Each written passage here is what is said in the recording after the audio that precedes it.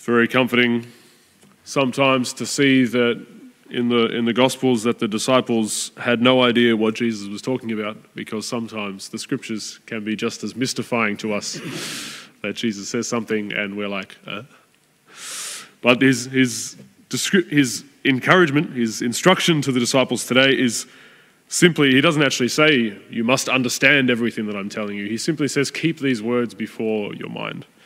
He says the Son of Man is going to be handed over into the power of men. He's predicting his passion, and he's simply encouraging his disciples to keep that before his mind always. And this is one of the number of times in the Gospels that Jesus, as he's going about and teaching and healing and doing all the different things of his ministry, he's reminding his disciples that he's going towards his death. He's going towards Jerusalem to be handed over and to be put to death, because that's the ultimate journey that he's come to go on. All of his teaching and his miracles and all of that only makes sense when he goes to his death and is able to lead humanity through that into the resurrection.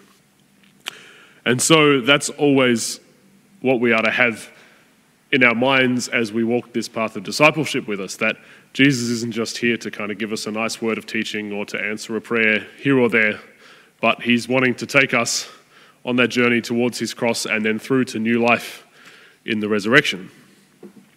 And like the disciples, that's not always something easy to understand, but we can still hold the mystery of that truth before us and be open to what Jesus is leading us into, because that's, of course, going to be beyond what we expect or what we imagine or what we can understand.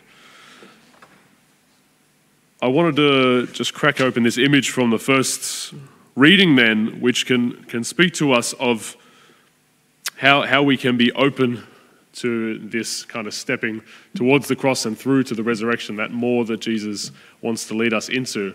There's an image here that can speak to that for us, which let me just go back and see what Zechariah is saying here, because Zechariah has this vision of the temple in Jerusalem, and the angel comes and he's measuring up the temple. And just wanted to point out here that when the second angel comes, he says that Jerusalem is going to remain unwalled because there's going to be so many people as well as cattle in it.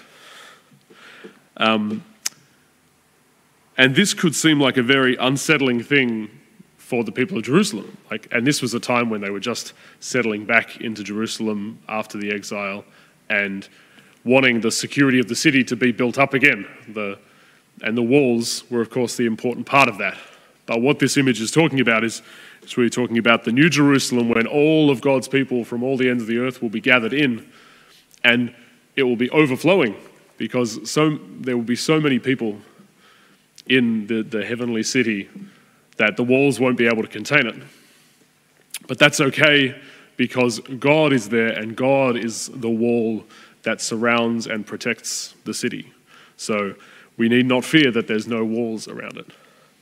But it's good to remember that this still would have been unsettling to think that the walls weren't going to be there for those who had the earthly Jerusalem, the city, in their mind. They were thinking about their own security right now. And we can feel the same when we sense that God is wanting to take us from where we are in the security of how we're feeling at the moment, or where we are spiritually, or where we are personally at the moment, and take us into that more.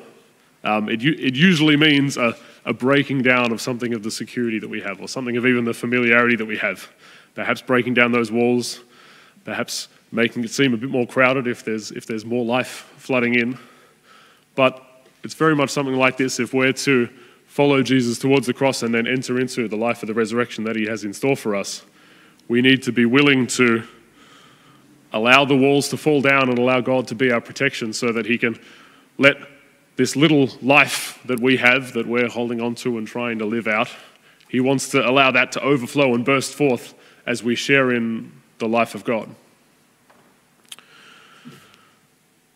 So that can seem unsettling or difficult for us, and it might even seem a little bit abstract and difficult to understand. But as Jesus encourages the disciples today, we can simply keep in mind that this is all that Jesus is on about as he leads us on the walk of discipleship. He wants to share with us his life. He wants to share with us the life of God, that perfect communion and love. He wants us to live in that. And that requires of us something of a letting go of the now and allowing him to take us into the more, perhaps breaking down our walls and allowing life to overflow in us. So even though that doesn't make sense to us, or we might be afraid to ask him what that's going to look like, he simply wants us to keep that in mind so that we can trust him, so that we can allow him to lead us one step further along that journey, one step further into surrendering him the situation of today. And then tomorrow we're called to surrender him to that situation that is tomorrow, so that he can continually, step by step, lead us into that new life which he wants to bring us.